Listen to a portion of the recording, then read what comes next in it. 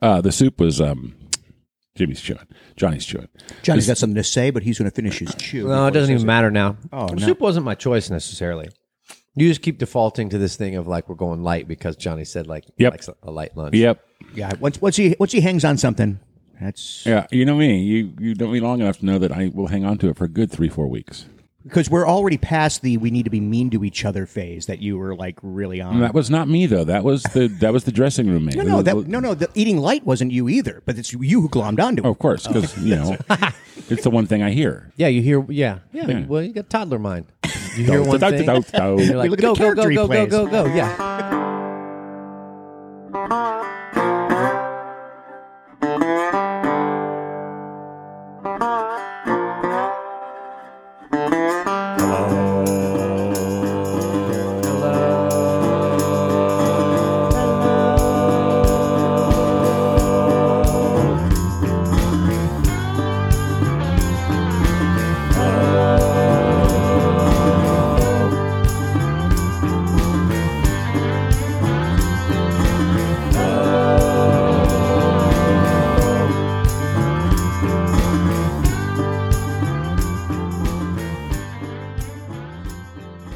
Morning, RJ. Hello.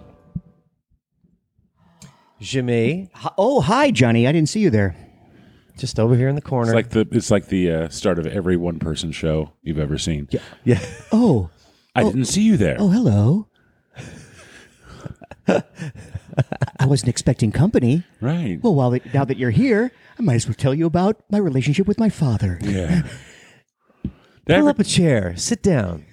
Did I ever tell you guys the story about when I was hosting the theater, one of the stages at the Theater Fest in San Francisco? And I always would host the main stage, the big thing, because I had the biggest personality and I was the one who was used to emceeing stuff. Mm-hmm. They ran short. And so in between doing the main stage, I would run over to do one of the smaller stages. The one smaller stage that I loved was what I'm dubbing the angry lesbian stage. Because the first person up there was this 80-year-old woman, maybe 85. Talk, Johnny. No, I just turned it off. You're freaking me out here. No, relax, man. Okay. I'm a professional. 85-year-old woman. And she looked, didn't have the appearance of dykishness. Mm-hmm. Right? You know that what we what I assume. I would never say that. I don't even know what straight and gay people look like. No, they're all the same. Anyway, I don't see gay. straight. Yeah. Oh, no, not in our locker room. You don't. She starts off her one woman piece. My flower. You've stolen my flower. Oh boy. And proceeds to go on a 20-minute diatribe about losing her virginity to a kid in high school. Oh boy. Yeah. Gentlemen, you are eating today the much fabled corn chowder. This is chicken corn chowder. Corn chowder 2.0. Yes, the redo, REDUX. Did we get into why we didn't have corn chowder a couple weeks ago? I don't think so. Yeah. Oh, I don't even remember that. So I was making corn chowder. I was doing corn chowder. Now I do remember it. And then it was at the critical stage where I just whizzed everything up. Right. And I'm glad you said everything up. Yep, I just whizzed. And phone call came in. I took the phone call. It went on longer than I thought. Because I just whizzed and I whizzed it up and I still had the heat on a little higher than it should have been, the entire fucking soup burnt. Right. And so we trashed that idea. Yeah. This is 2.0, no whizzing involved. It's wonderful. Super fast, super easy. I shouldn't say super fast because I made it yesterday because we all know things that you make in a big pot always taste better the second day. Oh, you got to let it percolate, baby. So I was like, fuck it. Let it marinate. I'm going to let it marinate overnight. That way it'll be really good the second day. I've never done really corn chowder. Mm-hmm. I never really order it in things or anything, but I really like it. I like the chicken. I like the sweetness and like with contrasting with the pepper. Mm-hmm. That's really nice. Like kind of like a complementary. I roasted the corn flavor on the grill. That's the way to do it. Yeah. So you get the sweetness from the sweet corn anyway. Ooh, daddy. But stupid ingredients. I mean, stupid easy ingredients. There's Start off by sauteing some onions and celery until they become translucent. Throw in 4 cloves of garlic. I should backtrack. I cut the chicken up and cooked the chicken off first. I left the chicken fond in the bottom of the pan, did the onions and celery in that. Chicken fond? Fond, F-O-N-D. I think that's not another right. vocabulary word. Wow. Courtesy of 2 characters and a clown. Fond is the burnt bits at the bottom of a pan. I always thought that it was when you're sweet on somebody. Yeah? You're smitten? Although, if you do like the little burnt bits in the bottom of the pan, fondant fond. It's not really burnt. Yeah. It's not burnt. When it gets burnt, it gets acrid, so it's brown bits. But then you add a liquid to it, and then you put like the sugar and stuff in it, and you cover it on a cake, and then you're fondant fond it. Yes, yes, that's true. Although you could also melt it and then like kind of let it flow over a thing, and then you have a fondant fondue. But that's not what this is. Oh no! I'm not going to tell you the rest of the recipe. You guys can get it online. What do you mean? We're going to post it online. What? Yeah. What? Oh, if you want all ingredients and if you want all the process, Here's what I'm thinking, gentlemen. Go to the production website. meeting. Okay. Production meeting. do Production it. meeting. Okay. We love our listeners. They're very supportive of us. They listen to us. Some of them. Some of them. Just kidding. All of them. So here's what I would like to do is we have the buy us a coffee where you could choose to support the podcast. I'm thinking that one recipe a month I will give away for free. Oh. But if you'd like to buy us a coffee on a subscription basis, because we have that there, you will get all the recipes. How wonderful. I think that's a nominal fee. The lowest is $5. You can go up from there. There's as far as the memberships, we have the flask, the cask, and the barrel. Mm-hmm. This is great. That's a really great You thing. can choose your own adventure. We also have other stuffs that are coming out. But do you want me to finish the recipe or you just want to move on? Whatever you want to do. Yeah, whatever you want. I'm not in charge of this. Let's tease. None of us are in charge. That's for sure. You're not in Let's charge tease of it. Let's just say that that's right. what we're going to do. And if you're right. dying to have the rest of this recipe, you can. Yeah, that's what we'll do. Is we'll tease the first part of the recipe, and then there we go. Production meeting done. Easy for you to say. I don't want to. Short-circuiting. I don't know. Very bad. I don't know if I want people to feel like they have to give us money to enjoy. They don't. No. I know that they don't have to, but what I'm saying is, it's like, oh, I really would like that recipe, but now I'm like forced to give these guys $5 to get it or whatever. I don't know. I don't want people to feel like they're. No. It was never our intention to. For me, anyway, I can't speak for you guys, but it was never my intention to set out to like figure out ways to like fund the podcast and monetize it necessarily. But if people want to, then great. Yeah. Can we talk about this bourbon? Don't mind if I do. We can. Who brought the bourbon? That was a gift from listeners. That's good. Given to me up at the Valhalla Boathouse Theater in South Lake Tahoe. Yeah, it's your gig last time. It's a California bourbon. Wow. That's not something that you see all the time. It's true. Sonoma County, not known necessarily for its bourbon, Ooh, that's tasty. but it's really tasty. Oh, I would drink that. You did. But not only do we have a bourbon, gentlemen, but you notice sitting in front of you are 2 bottles and a can. Mm-hmm. And this was Is the original name for 2 characters in a clown. Yes, 2 bottles and a can. This was a gift from another listener and fellow podcaster, the air quotes Law Pod. Oh, Law Pod. Yes, Yeah. indeed. Yes, Oh, yeah. Air quotes Law Pod. Jobeth Bowers has sent us Clown Shoes. Clown Shoes beers. Clown Shoes Brewery. Mm-hmm. So choose one. Let's choose one. Let me describe. Yes. We'll start with the Erudite Crawfish. It says Imperial Red India Pale Ale aged in sherry barrels. Okay, that's your. That was my first stripper option. name. Sherry barrels. Mm-hmm. It's a great name. Clown Shoes the Barista Breakfast Brown Ale, brewed with espresso, oatmeal, and milk sugars. And then we've got Undead Party Crasher American Imperial Stout. Just your straight up stout in a can, baby. They're all pretty brown, I would take it, right? This is going to be an ale. It's going to be light. That's going to be a little darker ale, and that's going to be a stout. Yeah, but the pale ale's got it's the going to pale have a ale's gonna hoppiness to it, right? They're all going to be pretty. I'm about the undead today. All right. I'm not about the coffee beer. Do it. So, air quotes, Law Pod. Here's two. Jobeth Bowers and Friends. All right. Here we go. Oh, yeah, it is got a brown head on it already. Speaking of brown head, I'm joking. Oh, man. Yeah, it's like soupy almost. That's thick. That head is coming in like lava.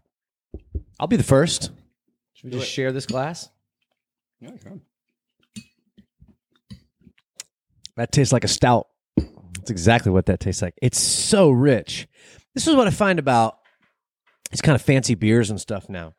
I get why people enjoy them and get the taste of them and everything, but like, they feel like they sit so heavy with me. You know what I mean? Like, but it's got a big, bold aroma. I love the fact that it smells like an ashtray.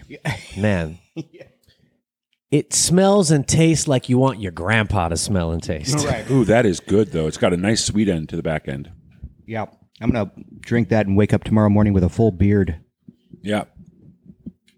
You're gonna drink that, wake up tomorrow morning being Nick Offerman. It's got great artwork on these cans, too, and the bottles. Nice cans. So cute. We'll post some of that. Yeah. Very cool. Thank you very much. We got to get rid of the penny. All right. You in? Let's do it. I mean, I didn't necessarily mean us specifically. But, I was ready for action. I'm happy to help. Yeah.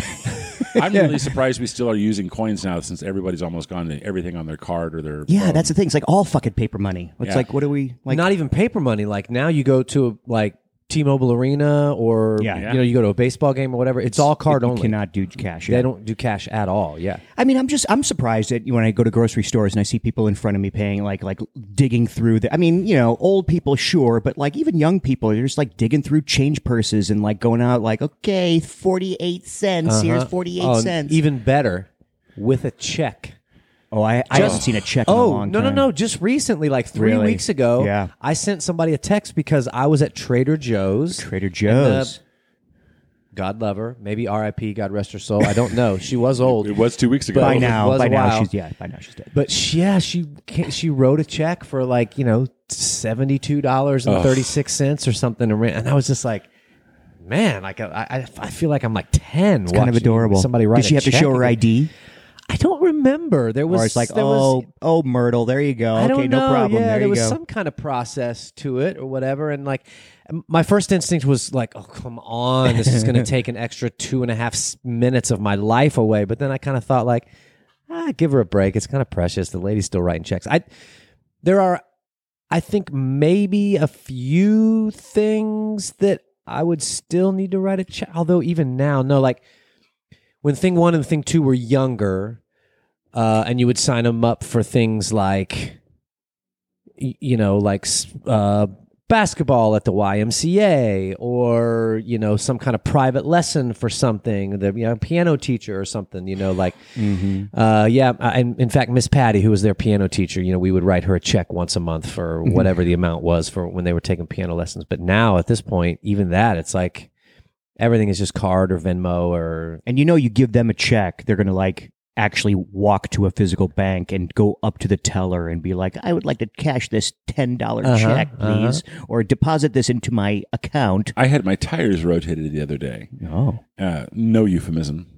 Really had them rotated. Well, that's a shame. I know. Toenail clippings on the ground when you were waiting? Yeah, no. Ooh, big time callback. Yeah. Deep cut. For the listeners. But the guy who rotated my tires was great, and it took him like no time. Like everybody else he was like a boom, boom, boom, boom, boom, boom, done. He checked all the weights. He did everything. It's like boom, done. And I said, I want to tip you, but I don't have any cash. He goes, it's okay, man. Here's my Venmo. Oh, nice. That's a way to do it, man. I was that is the way to do it. Sure. I've been told that, or read somewhere, or just made it up, maybe, because that's possible too, that that people who are panhandling on the street, not so much here now, but especially in Asia and in China and Japan and stuff, they have QR codes. Yep. And they have their own QR code with an account hooked up to it. And if you want to give them a couple bucks, you just zoop. I just QR code. There was a guy. God, what was it this morning or when I was coming here? I forgot which. No, it was this morning when I was driving the thing to school. So at like 6:45 a.m., right in the corner here, right by the Strat, making that left turn, this guy walks up from the new sign, the new Showgirls. He walks across the street. I'm the only car in that intersection waiting at the red light, and he just walks up right to my window and just holds up a sign, hungry or whatever, give a thing. But like, wouldn't that be amazing if he just held up a sign and it was a perfect QR code? Oh, it would be great. Right there. I got a guy on my way home who has a hungry. I'm still not going to give him any money, but it'd be amazing to see. It'd be cool. On my way home from work, who is at the same corner over on Rancho, and he's got a sign, cardboard sign that says, you can see it in black writing. It says hungry, but at nighttime, he's got LED lights that hook up to it, and the LED lights say hungry. And I feel like going like, bro, I want to give you money for the innovation with the LED lights, but at the same time, if you got time and money to like hook yourself up with the LEDs and finding batteries, all that stuff. Well, I mean, you could probably. I like the innovation though. You guys have two very cute homeless stories. Oh, and RJ, what do you have? I do not have a cute homeless story. Driving to work yesterday. Oh boy. I'm at the underpass at South Bridge and Industrial.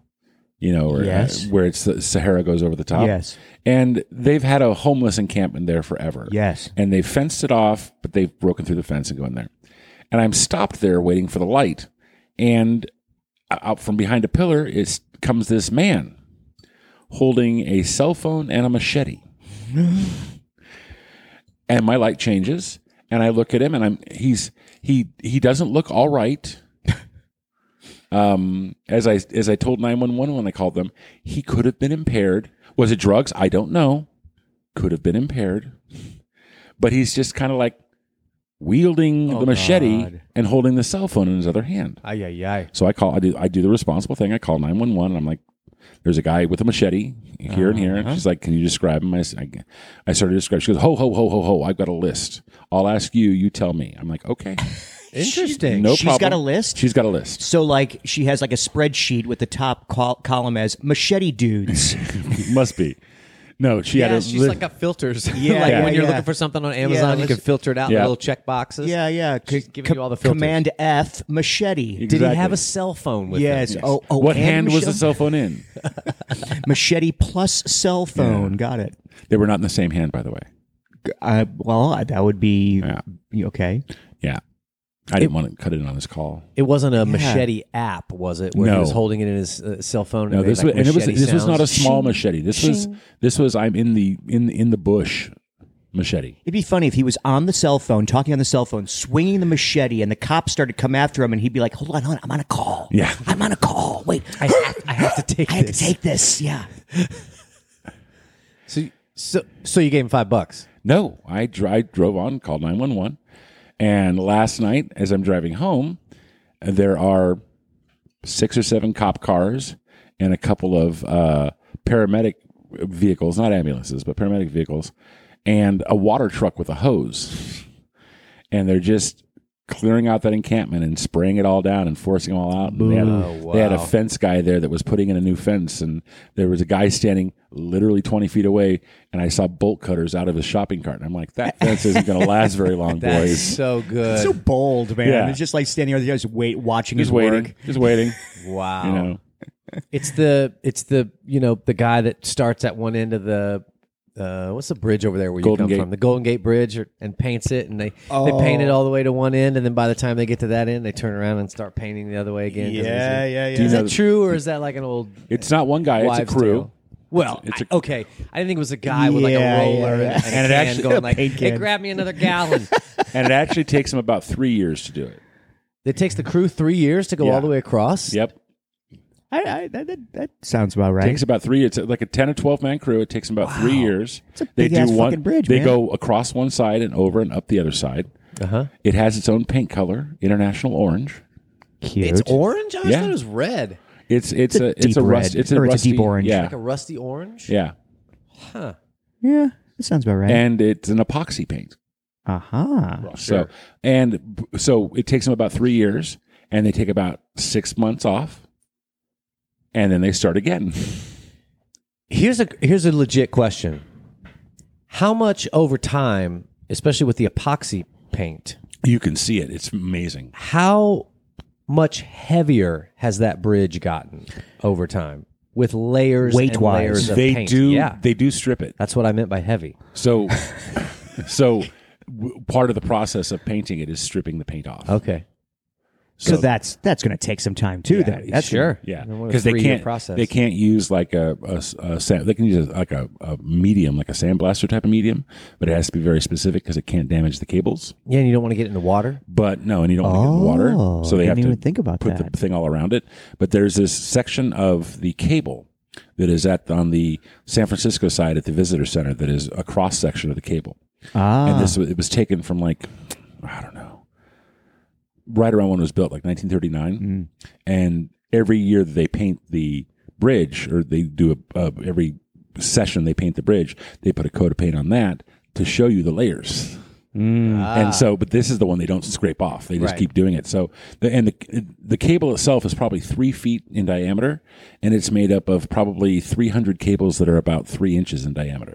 That are all twisted around each other. just the innovation of stuff like that Yeah. back in the day, like that. You know, I that they love shit like that. I do as well. You get it from your dad, man, because my dad's Yeah. the same way. Yeah. That's your dad going like, somebody thought of that. But you know, like, or not only what- thought of that, but thought of that in the 30s. Yeah. Well, Right. probably at the time, probably they were like planning it in the 20s. You Yeah. know, so it's Yes. like no one had a computer to run tests, And it's not the to help first- design And it wasn't the things. first suspension bridge. Exactly. So, I mean, the first suspension bridge was in the early 1900s. So somebody had done it before with ropes. But yeah, like people with pens and paper, like writing out calculations. You know, they didn't even have calculators. Like what? They just had like fucking abacuses or something. You know, something. and to like figure out the physics of it all is just it's That was almost my junk this week, as I saw a fantastic video of a guy in South America who makes hemp rope, but by hand.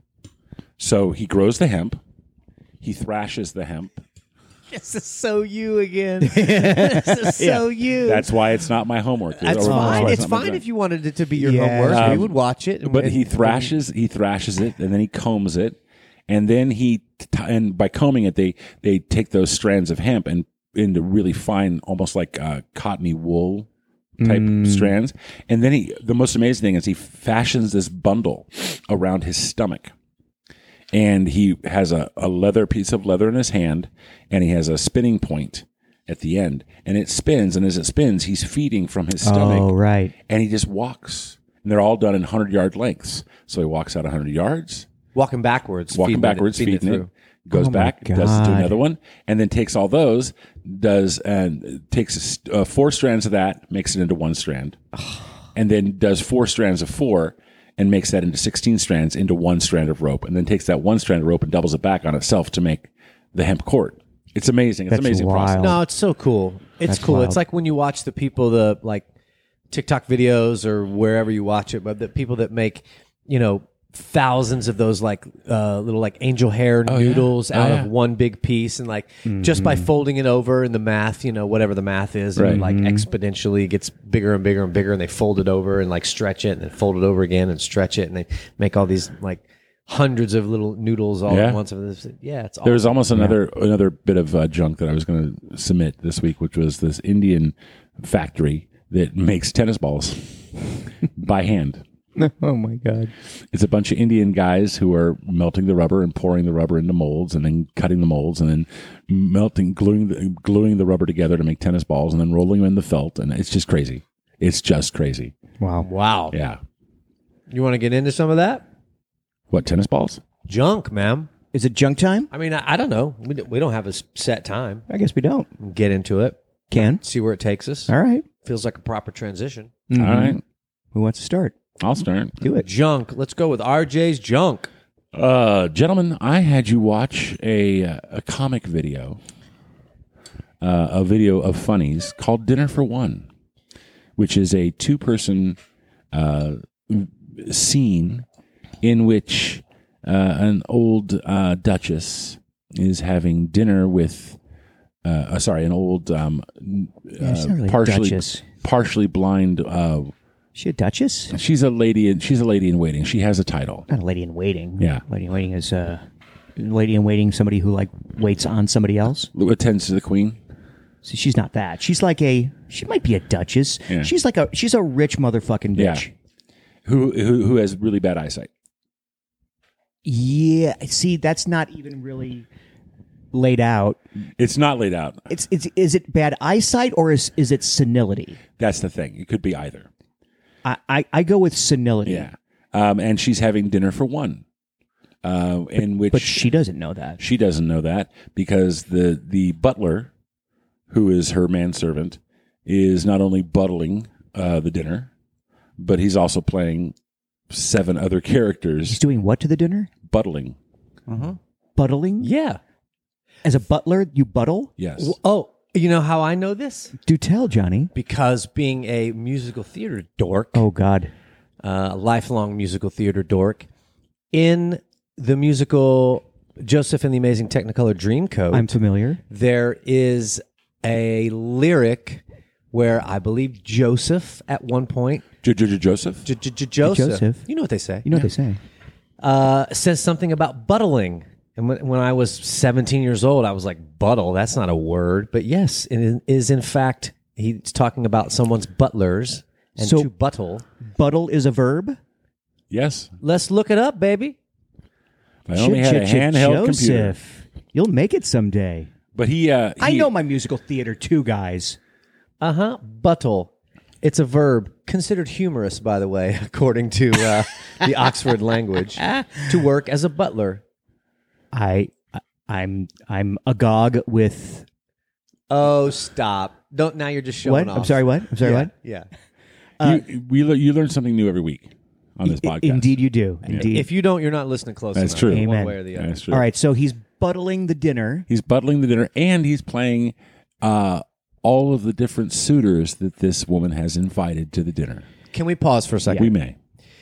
So for me, let's just say I had zero preconceived notion about this video. I know that we talked last week and you said like, oh, I think maybe you've seen it. And like, are we sure? Oh, no, you're probably hip to it. I think you were wondering, Jimmy, but like started it, had no concept of what it was. Mm-hmm. So the first thing that strikes me is you guys were talking about and you say like, she thinks she's having dinner for one. I'm watching this with fresh eyes, with no setup. And so I don't think we ever said that. No, before you said like, We just called it dinner for one. No, but you said she was having dinner for. I did say but she doesn't think that. Sorry, you said she doesn't think that. That's correct. Correct. You said she doesn't think that she's having dinner for one. Right. And my thought was at first, because I didn't know what the setup was, I didn't know what the game was, and then once I kind of realized what the game is, my thought was like, oh, maybe she is in on the game. Maybe she knows and is playing along that he's doing all of these things, and he's got the thing where he says same thing as last time. Yes, same thing as last time, or same thing as last year, or whatever. And so he does the whole thing, and like, but yeah, I wasn't sure. Like, I was on the fence about whether or not she was. Well, the ending kind of points towards something like that. Like maybe she's playing along. Maybe he like both parties are in on what's going on. It's just role playing to the point where at the very end they're going to shtup now that he's been lubed up. Yeah. This would have been eventually. I would have brought this up as one of my junks as well. This is one of the funniest fucking things I've encountered, and John Gilkey brought it to the clown's attention in Larev. That is very interesting, Jimmy. Yeah, And you know why that's very interesting? I wish you would tell me. I will, but not yet. I'm going to tell you later. Oh, Whoa! Oh, somebody got an email. Little foreplay. I didn't know that was going to be a tease. Anyway, yeah, teaser. Yeah, but it's just a great study in comic drunkenness, like physicalizing drunkenness. It's all about mining comedy from acting drunk, comes from pretending that you're not. The attempt at looking like you're not drunk. And that is just so fucking satisfying to watch. And the other thing about this video is it would not work at all if it wasn't for Sophie. If Sophie wasn't there, it wouldn't. It's not funny. You need an anchor person there, a straight man, to make what's going on funny. And he's not interacting with her barely at all. Right. All of that shit that he's doing, he's interacting. He's either like with the first guy, he pours the first guy's drink, and then he is about to go to the second guy, but he's quote interrupted by the first guy, and then he looks at him again like, oh, what, you want more? Okay, I'll pour you some more. And he pours him some more, and he does that all 4 times when he's pouring the drinks. So but it's nothing without the straight man there doing nothing but being there, being straight. But it can also be said that the straight man could easily be the camera in this. Okay. In so much as because she doesn't do anything except the occasional words, the occasional starting of a conversation or what have you. He's doing all the physical activity. If the camera didn't follow him and it was just from her point of view, either from her point of view or from get the entire length of the table in, go over the shoulders, right? Just the wide shot. That table could be the straight man, because then all of his interaction could be not to the camera, but as if the camera was that person. You're saying that could be done without the actress playing Sophie there? Maybe physically, yes. Voice needs to be there. I don't know. Yeah, well, okay. I don't know if I agree. It's like there's a scene in Austin Powers where he's woken from one of the Austin Powers. I think it may have been the second one, where he's like unfrozen from being like. Where he gets his mojo back. I guess where he's unfrozen. He's going through the process of like being washed, being clean. He's like the first one. Is it the first one? I think where so. He's sleep. Yes. I think you're right. He's come from a deep dark sleep of decades, and then he's been woken up. He just got out of the gel, of like whatever, and then at one point he goes. He needs to relieve himself. Right. So the conveyor belt takes him down through all the shower and all this stuff, blow drying and this stuff. Then they take him to the toilet, where it's just this standing toilet, and he's taking this incredibly decades-long pee. Yeah.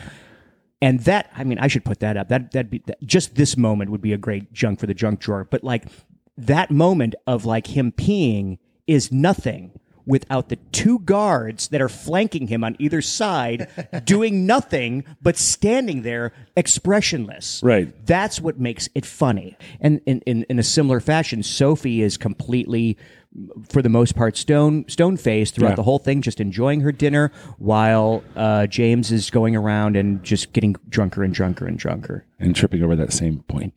And then the fucking goddamn tiger rug on the floor, just a lotsy of that. And it's not. You'll never guess is he going to trip over it? Right. Is he going to walk past it? Is he going to hop, like the little hop that he does over it? Like, and like you could see the actor putting away the drunk thing and then like expertly just hopping over it just beautifully at a certain point. But where does that happen? It happens at like the 4th one, then the 7th one. Right. That's, he's like, it's never set. And then he continues to trip and trip and trip. I love it. I love this video so much.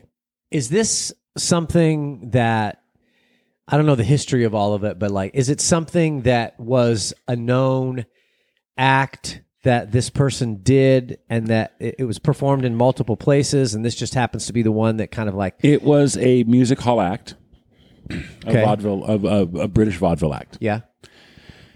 And then it had a resurgence in the age of television. 50s, late 50s, early 60s. But it was British made, but it wasn't the Britons that glommed onto it. The Germans glommed onto it. And it is now a supposed British tradition, but only in Germany. Right, because I was looking through the comments and they were saying like people play this on New Year's Eve or something. It's a traditional, big popular New Year's Eve. So is the the dinner itself a New Year's Eve dinner? Is that? It's an annual I know thing. she does this thing yearly. I think yes. But it's just a matter of like, oh, this is a tradition that we do once a year because it's a once a year thing that she does. I've seen it as a New Year's Eve thing. I've seen it as a Sophie's birthday thing. There are many versions of this video online. I've never seen this one. Yeah. The one that you added with this German narrator at the beginning. Yeah, but I cut that out for everybody else. Thank you for that, because it's just and it's so German, Well, it was a big get for them to get them to do it live on German television. Sure, but it's just it's so fucking German. Yeah. For a guy to come out and explain exactly what they're about to see. Right. It's so before you see it. It's like, and now James with his the person Sophie, and he comes and he makes a dinner, but he gets as opposed to just coming out and saying like, ladies and gentlemen, dinner for one, or not, or just you don't need that fucking dude at all. Just fade in on James setting the table. That's all you fucking need. But this guy is it's so German. Anyway, yeah. Well, what a great. So, what was your overall take, Johnny? I mean, so upon first watch, I initially grew tired of the setup. I will be honest with you, and the rug on the floor and the kicking of the head or whatever. I was like, I got a 1, 2, 3, and then I was like, okay, the 4 is going to be the payoff, and then the 4 happened, and I was like, okay, more than that, and it was going and going. And I initially was kind of like, I do this, I should have let it go.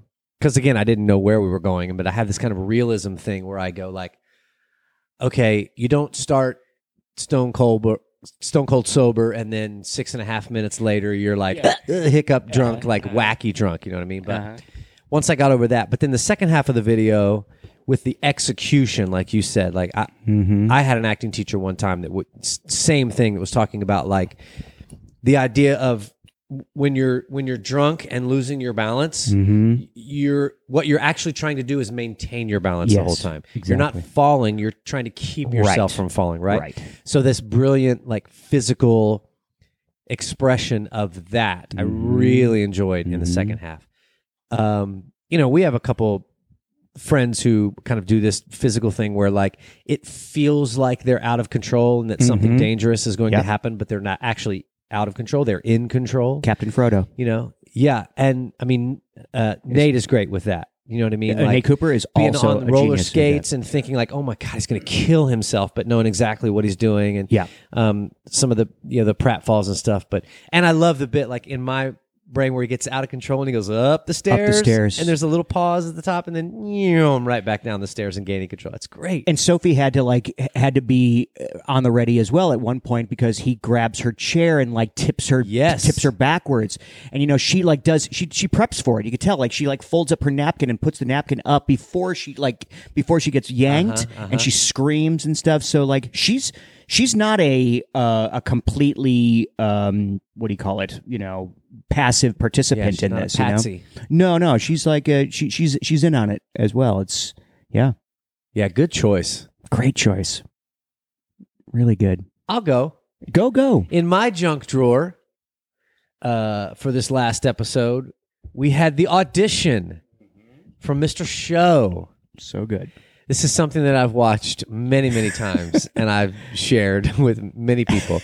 And I think part of it for me is I love the idea of the sketch, and I love how it's executed, and it's really funny and everything. But it makes me kind of go, I'd love to do that in a real audition. You know what I mean? I'd love to just set it up that way. Yeah. And deliver an actual monologue that seemed like I was talking to them and wasn't talking to them or whatever. But early Bob Odenkirk and David Cross and all of them, but just I don't know. It's another one of those simple ideas. Yeah. It's an audition. The audition is an audition of an audition. Yeah. And it's just done so well. And I go it's such a good idea. I wish I'd have thought of that. Yeah. It's as an actor, as actors, 3 of us, I think we've all kind of maybe flirted with this idea before. I certainly have. Sure. Of is this person has this person started? Is this like, are these breathing exercises this person's doing? Is it part of this or whatever? And like kind of like pushing towards it rather than like, I don't know, making it for anyway. But it's like, it's sort of like the answering machine gag where it's like, it rings 4 times and it picks up and it's like, hello. And then you're like, answer like, hello. Yeah. Hello. Right. And it's like, I gotcha. Now leave a message. Yeah. It's a very similar thing. But yeah, done so well. But David Cross is just like such a joy to watch, especially in his younger years like that. It's so funny to see him. Yeah. This young kid going off. For me, it was a completely different. It was a completely relatable offense, but completely different because back in San Francisco, I would go to auditions that wanted a monologue and never have a monologue prepared. I would give them a fake play and a fake author and just talk for like 35, 45 seconds. And the first one I ever did, I booked. Wow. And so I was like, oh shit, this is great. But then but that's why it took me there, is because when he said, yeah, it's from this play, and and I'm like, oh my God, he stole my life. Then it didn't go there, but I was like, but just the first time they look at each other and he says, don't look at each other. Like, but then the subsequent times of like, is it okay if I use this chair? And just the tension that is building. I mean, Odenkirk is buying into the exasperation. Yes. The other guy is buying in. God, I want to tell him. I had to watch it twice to get both because I was focusing on one or the other, and it's just like they both had such clear intentions. But the capper is still the end. You got it, kid. You say, and then. And the cheese pose. Oh my God, just fantastic! Really? Oh. I had an audition one time. Your story about your auditioning made me think of not nightmare audition. I mean, I was in college and auditioning for a play because we were all required to audition. Like for whatever it was for the semester, and the head of the graduate, I was an undergrad, but the head of the graduate department was the one who was directing the play. I believe the play was The Plow and the Stars. Oh, yeah. Irish play, Irish, English conflict, Irish. Whole thing. And I was auditioning for it, and I found a piece from some other play and like worked on my Irish accent and I went in and I did the audition, and the audition went actually really well. And I thought like, okay, well, that's it. I've done my time and all whatever. And this person stopped me. The director of the play stopped me. He said, "Oh, Johnny, I have a question for you." And I said, "Yes." And he said, "What role do you see yourself playing in The Plow and the Stars?" Oh God. And I went, probably the young one. I said, "What's that young one's name?" Oh boy!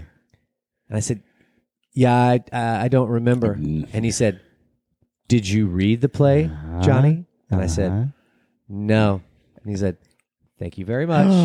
And needless to say, didn't work out that well. Yeah. But learned a good lesson that day of like the least you could do when you're auditioning for a play, even if you have to, is read the play and be familiar with it. I didn't read the play. But I didn't bother. And this is the 90s, right? Yeah, 90. Yeah, I think in 94. So probably. No internet. So like you had to like fucking march into a bookstore. I mean, but I was this was when I was in college. It was the School of Theater. I had access to the play. Okay. It wasn't for like a gig. It was I see. School. I see. It was a but school yeah, thing. I mean, got it. At that point, taken some effort. Now it's like plays no ubiquitous. excuse. You just go online. Right. Yeah, but no cliff notes, no anything. Oh, I just see. like going in completely blind, going like, I'm just going to nail this audition. Yeah, and get the part. no, And that's he was not like, right. You didn't read my play, so bugger off. No, it's a great one. So that's mine. That was good. It was a good one, Johnny. It was fun. I love it. All right, so that brings it to me, Jackie Chan. So this sort of video and this sort of study on comedy is really my bag. I love breaking down what makes something funny on a granular level like that, like just down to the point where it's like when you land the punch in one shot and then you move to the close up, you do it 3 frames earlier rather than matching like that's sort of like level of detail of what makes something work comedically is my bread and butter. It's like that's what that's my forging metal sort of video. Like I love getting into the nerdiest, like mathematically, right, what makes this funny. And like I said before, I think I'm gonna like more of this. Tony, I guess his name, Tony Shu is the filmmaker. It seems seems very academic. I wonder if he like did this as a school project, a school film project, because it only lasted 2 years. His whole channel has only got videos from just a 2-year period, like 6 or 8 years ago, and it just gets really into details about what, in this specific video, what Jackie Chan does to make his successful movies. I put Jackie Chan, guys, I'm going to say it. I put Jackie Chan in the level of Buster Keaton, absolutely, Charlie Chaplin, absolutely, all the greats, comic genius, absolutely. And that he was so, I know I use the word a lot, audacious to take the Hong Kong filmmakers' money, the Hong Kong studios' money, to like do 120 takes on film back then. Yeah. Not even now on digital, on like burning film to get the fan flip right. Yeah. Is pretty boss. It's pretty ballsy. And that's the way he wants it. He wants to get it right. He's going to get it fucking right. But also his intention behind comedy, which is, I'm the hero of the story, but I'm never going to start out as the hero. I'm always going to start with an impediment. He's human. He's human. Yeah. He's almost subhuman when he starts off these things. There's always a problem. Like they said, he's missing a shoe. He's got a handcuff on. Yep. He's always lower than his combatant or his opponent. Right. Yep. You know? But that he keeps going, that he has gumption, and that he keeps trying, and he's But clever. also his take as a filmmaker. In I use one camera. I don't move it. Because if you move it, it means that the actors don't know how to fight. Exactly. I know how to fight, so I'm not going to move the camera. Right. But then he like they showed a scene where the guy was falling over the rail, and 3/4 of the shot is this spiral staircase, and then in the upper corner is this guy falling. And he points out the reason he did that is because 3 frames later, you see this guy do this comic roll down the staircase, and now he's established the staircase. You set up the staircase that it's there, and then it's used later. Yeah. It's great. And then going on about him getting hurt, because you see some of the things that he does where he's like, when he did that, he was on the cable and going over the open container. All those lights. And then he lands in the back of the moving train. The train. And he lands right at the end. And his knees are up in his nose at that point. Yeah. No room for error.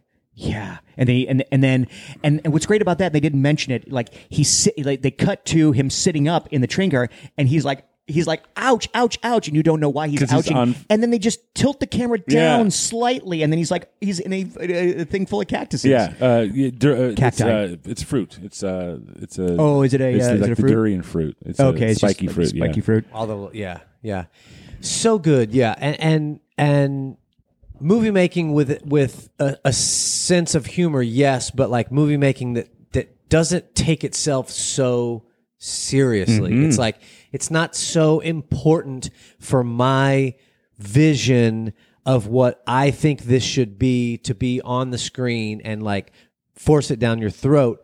I'm giving the audience what they want in the best possible way. You know what I mean? It's not. It's his vision. It's his idea or whatever. But he's not doing it because he's selfish with it. He's doing it because like this is the most entertaining way of sharing. That is the director's job, though, and I think we as a society have placed these big name directors on these pedestals for not necessarily the choices they make, but. You look at the great directors. You look at Scorsese, watching The Offer. You look at Coppola. You look at other directors who just let the actors do their job. And if the actors do their job, the story is going to get told. Yeah. Same thing with Jackie Chan. Let me do my job. My job is to do a fight and to be funny in that fight and make sure the comedy hits. So I'm going to do my job. I'm also directing it, so I'm going to make sure other people do their jobs. And I'm only going to surround my people with people who know how to do their jobs. Right. And when it talks about like when he finally gets kind of a crew of his own guys that understand the timing of things and where to be and the you know, when to move and when to be still and all, you know, all of those things. And I mean, it's a obviously it's choreography, it's a dance, but it's like it's the difference between, you know, watching, you know, a partnership of people that have worked together forever as part of a team is like even better than just like we got all the best guys who know how to fight and move and everything. And it's like, well, it's not about that. It's just about that team. I love how the guy called out the stuff they stole from Jackie Chan's original movies and tried to put into other movies he did, like the Owen Wilson. The one shot where it's one punch and he hits him in the face, head. Yes. He did it originally, and it was one shot. Yes. And you saw the fist come in, you saw both heads go back. Yeah. And it was much funnier than the other one because they cut to the guy throwing the punch and then back to that guy. Exactly. They split it up. And the same thing when he's running away from the car, and the car, and the narrow alleyway are in the same frame all the way, and then he runs up the car, jumps through, and kicks in. And the other one is like, you know, they run, then they cut, and he lands in the dumpster, and it's like, you miss it. You miss the magic of it, or it's not even magic. That's the thing too. It's not the magic of filmmaking. It's like the fucking like audacity. It's him physically actually doing it. Yeah, you know. So it's and. I mean, you know, he's not getting hurt, obviously, and he's not like the violence is real, but it's like. Now, on the flip side of that sort of thing, it's like, have you guys seen, what's the Leo DiCaprio movie where he's stuck in like the frozen tundra or something, and he's like, he has to wear the bear to keep warm and stuff like that? Starts with an O. The Covenant. The Covenant, yes. Definitely doesn't start with an O. Has an O in it, Johnny. Leo DiCaprio has two O's at least. Caprio. Yeah. Covenant. Covenant. There's a scene where he...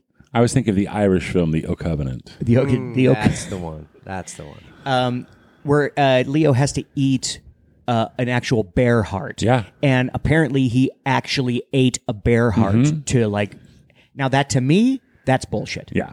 I would much rather, and you don't know that when you're watching it, but like it was such a to-do in the news, you know, that he was just like, he got so real into his character that he actually ate a bear's heart and stuff. It's like, well, now I'm like, I'm out of it. Right. Because I want to be dazzled by the props department making this amazing thing that looks like a bear heart, but I want to do the work of suspending my disbelief rather than watching a dude actually eating a bear's heart in an entertaining movie. Right. This channel in general. Yes. Once you brought this up last week, like I remembered, like I've seen some of these before. Yeah, every frame of painting. And there are tons of good videos. He did the one on the 2 shots and 3 shots. Oh, so good. I think the first one I ever saw fittingly was he's got a Buster Keaton video, The Art of the Gag. Yep. And it's got a bunch of Buster Keaton stuff and like how it was shot and the different setups, and of course the famous thing with the side of the barn falls. Exactly. You know, all the stunts and everything he does. But there's a bunch of them. I watched one after this one that, speaking of Scorsese, I watched one with Martin Scorsese about silence and his use of so good, silence. Like when you watch most movies, especially now with all the... Sorry, whoever's listening. I'm not big on all the Marvel stuff and all the dragons and all of the fantasy and everything that people are into now. But like the entire movie is underscored with something that kind of tells you how you're supposed to feel. Am I supposed to feel good about this? Is there tension? Is there not? Or whatever. And I get it. It works. But there are all of these moments, especially like in that, where like Scorsese uses silence. Yes. Not only to to give a sense of what the moment is like in this moment, but also to set up, like, he talks about Raging Bull, where like often a fight scene that happens, there will be silence in front of that, and then the way that the silence is broken is with like a ding, bang, and then a punch, and like you're, not only is the silence used in the moment, but it's broken on purpose with like a very offensive, like very harsh sound coming after that or whatever. But like all of these videos are great. I mean, silence is just as effective as a tension building tool as, I mean, you could have a scene where it's scored to the nines, but then you drop it out and then you have silence within it, and that creates tension until something else happens. We just saw Jaws, the re-release of Jaws a few weeks ago, the boy and I. There's tons of moments in there where there is absolutely nothing underneath it but like sloshing of water, and then all of a sudden, he's like scooping out the chum to the thing, and then like over his shoulder you see the it's all done but with silence underneath it. And yeah, that whole channel is great. The one I was going to choose before the Jackie Chan one was the Edgar Wright video, and that was going to be another one. Oh yeah, just like Edgar Wright is one of my favorite directors of all time. Yeah. He is like he uses the camera for comedy in such a beautiful, artistic, satisfying way. And I do agree with Tony Shu, I think I'm pronouncing his name right, when he talks about how like movies today are so inundated with like telling the joke of like, joke, punchline, and then reaction to whatever that is, and it's all about the way the word is written. And he's really down on that sort of movie, and I'm not that down on it. Like, I think funny people saying funny things is funny. I'm good with that, but I'm also a major huge fan of using camera angles, whip pans, items entering into the frame in a very funny sort of way, like the phone just kind of like coming in. It's for you, and all you see is a fist with a phone in it, and the guy in the frame is looking at it. It's like that sort of thing is what I really love. And if I was to make movies, I would go more towards that. But you do make movies. I don't anymore. I mean, I make I made tiny little films, which I tried to do employ some of those techniques into them into certain things, but. Yeah, no, if I were to make if I were a blockbuster movie maker person guy.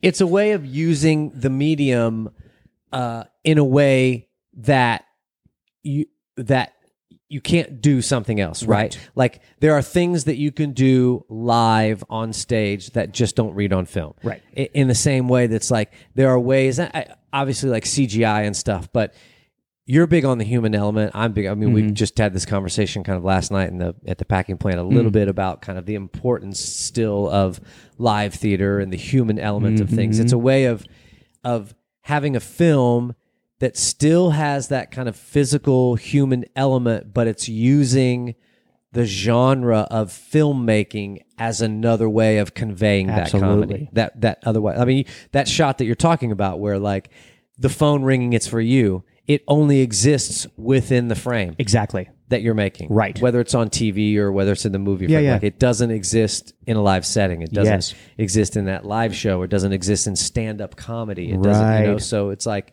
that's the only way to convey that. But to use it on purpose, so good. Good videos, guys. Great videos. Great videos, yeah. Does anyone have any room left over? For dessert? No, for junk in their drawer for next week. I have prepared junk for next week. Have you prepared dessert? No. I can whip something up. I'm just kidding. No, we don't have a guest. No guest. I thought there was no talk dessert. Of dessert. Was there not talk of dessert? There was talk of dessert. I just didn't make it. That's good. No, so what do we have in ye old junk drawer? Let me open up the junk drawer. There's the... that's good. Good. You can't do that on film. Gentlemen, my junk is magical. Is beautiful, no matter what anybody tells you. Yes, that's true. The angry magical. The angry magical junk? And original. Nobody has junk like you. Amen, that's my brother. Junk. Oh. I don't want to see a picture of your junk. Great. My junk, gentlemen, is magical. Great. And it's German.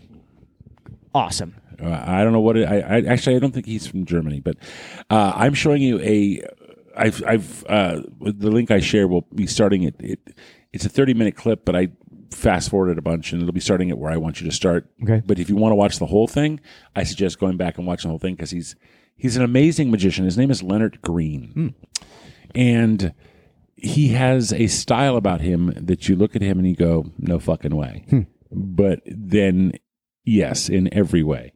You I'm not going to spoil it by what happens, but you will be flummoxed and amazed. He's not doing like, oh, here's your card or pick a card or yada, yada, yada. He's just this disheveled German beer drinker doing magic. Great. My junk, along the vein of last week when my junk was Oh, yes. Spencer. Oh, yes. Friend of the pod. I'm sure this person is not a friend of the pod, but is certainly a friend of at least one of us on the pod. Oh. And in fact, I will say the first time I ever saw John Gilkey perform There's the callback. There's the callback. There you go. Great. Was in Quidam. Yes. Same. And in the late 90s, Quidam was the first Cirque show that I ever saw live. Touring company. And watching that character, the purple character, John. His work in that show was just like, I just thought to myself, like, I don't juggle and I can't do any of what I just saw, including all of the acrobatics and whatever, but like, I want to do that. Yeah. You know, it was just, for me, that was just like, just blew me away. And you can go on and you can watch all of his stuff in Cirque and you can look him up. And, but I was kind of thinking about that act and like how much I love the hat rack act that he does with the juggling and everything. But just recently, actually, just a few months ago, he posted a video, and it's called John Gilkey Gets Funky with One Ball and One Table. God, what a great video. Great. Have you seen this? I have not. Okay. So that's what it is, and it is, as it is described, John Gilkey Gets Funky with One Ball and One Table. That's the video that we will be discussing next week. My junk, I was telling RJ before you got here that I had different junk planned, and then as I'm driving here, I'm like, oh, Nathan Barnett. So Nathan Barnett. Yes, Nathan Barnett. I don't know that name. I think actually making more full circles while we're at it. I think a friend of the podcast, Spencer Novick, turned me on to this guy, if I'm not mistaken. All right. Either he turned me onto it, or I turned him onto it. I'm not sure which one, but it was hard to choose which Nathan Barnett video to choose. But I'm going to choose this one, Getting Gymnasty, Volume 2. Oh, Volume 2. I think it's the best one out of the 5 or 6 that he has. I don't even know anything about it, but I love the idea of it being Volume 2. It is better than 1. It's better than 3. 4 is pretty good. The Olympics one is also kind of good, but Volume 2 is kind of right in the pocket. Getting Gymnasty, Volume 2 by Nathan Barnett, physical comedian absurdaire. Great. Awesome. Guys, we did it. And I got to go. You do? Well, yeah, I think that's about right. We're past our time, but no, I think you're right. Yeah.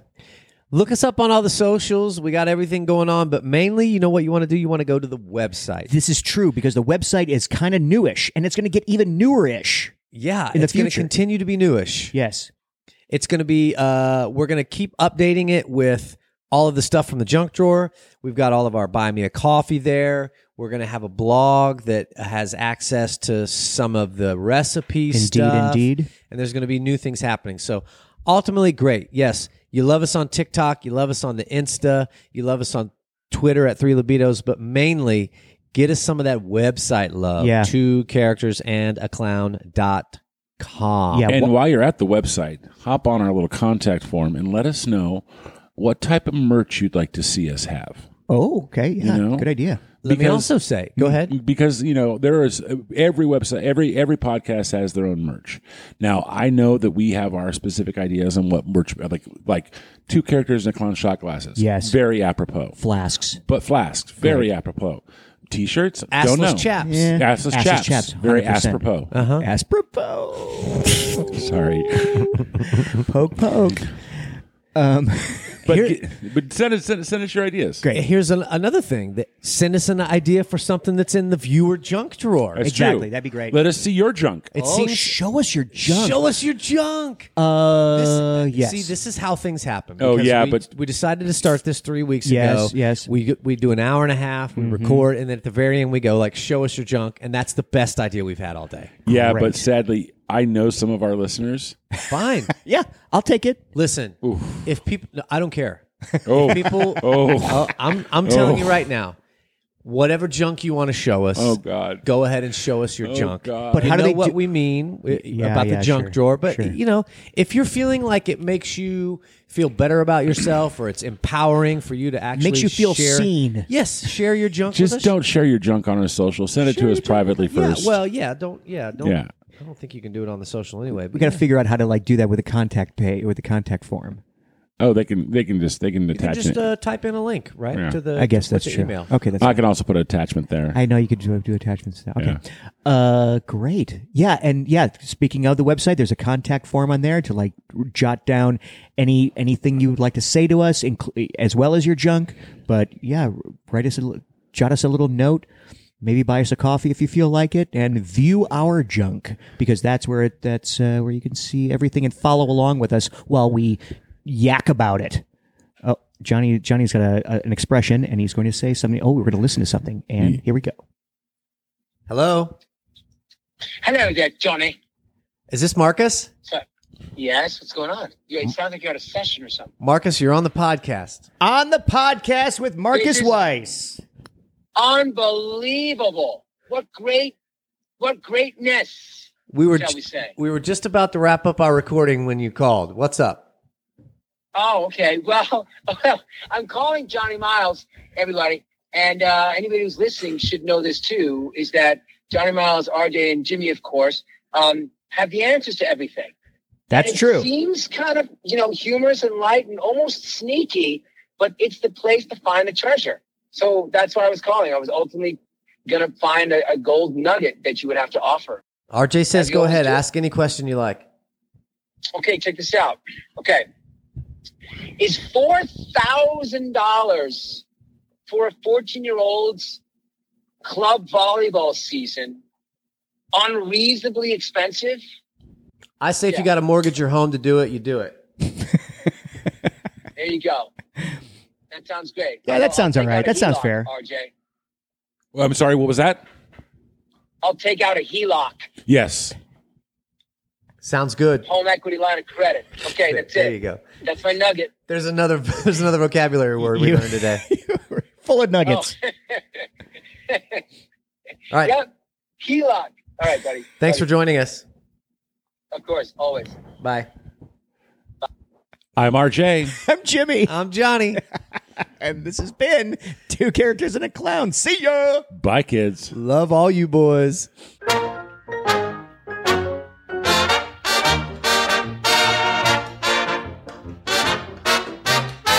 Enjoy yourself. It's later than you think. Enjoy yourself while you're still in the pink. The years go by as quickly as a wink. Enjoy yourself, enjoy yourself. It's later than you think. My flower, you've stolen my flower.